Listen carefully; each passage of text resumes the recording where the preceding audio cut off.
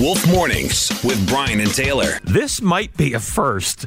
OPP warning people to check their pocket change for fake toonies. Like what? What? It's not a good counterfeit. No. The fake toonies have a walrus on them instead of, I think it's polar bear, isn't it? Yep. But they have a walrus on them, and then they say Z-dollard, D-O-L-L-A-R-D, instead of $2 on the one side. And then on the other side, it's a very inaccurate portrait of Queen Elizabeth. Terrible. OPP said that someone went to a store in Hawkesbury, Ontario, and used fake $2 coins. Now, here's my thing. If you're going to go to the bother of creating fake toonies, first of all, spell dollars with an S, not a D on the end.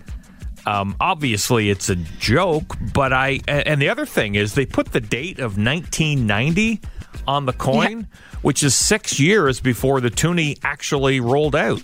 And I'm no genius, but if you're going to try to counterfeit something, the last thing I would do would be a toonie or a loony.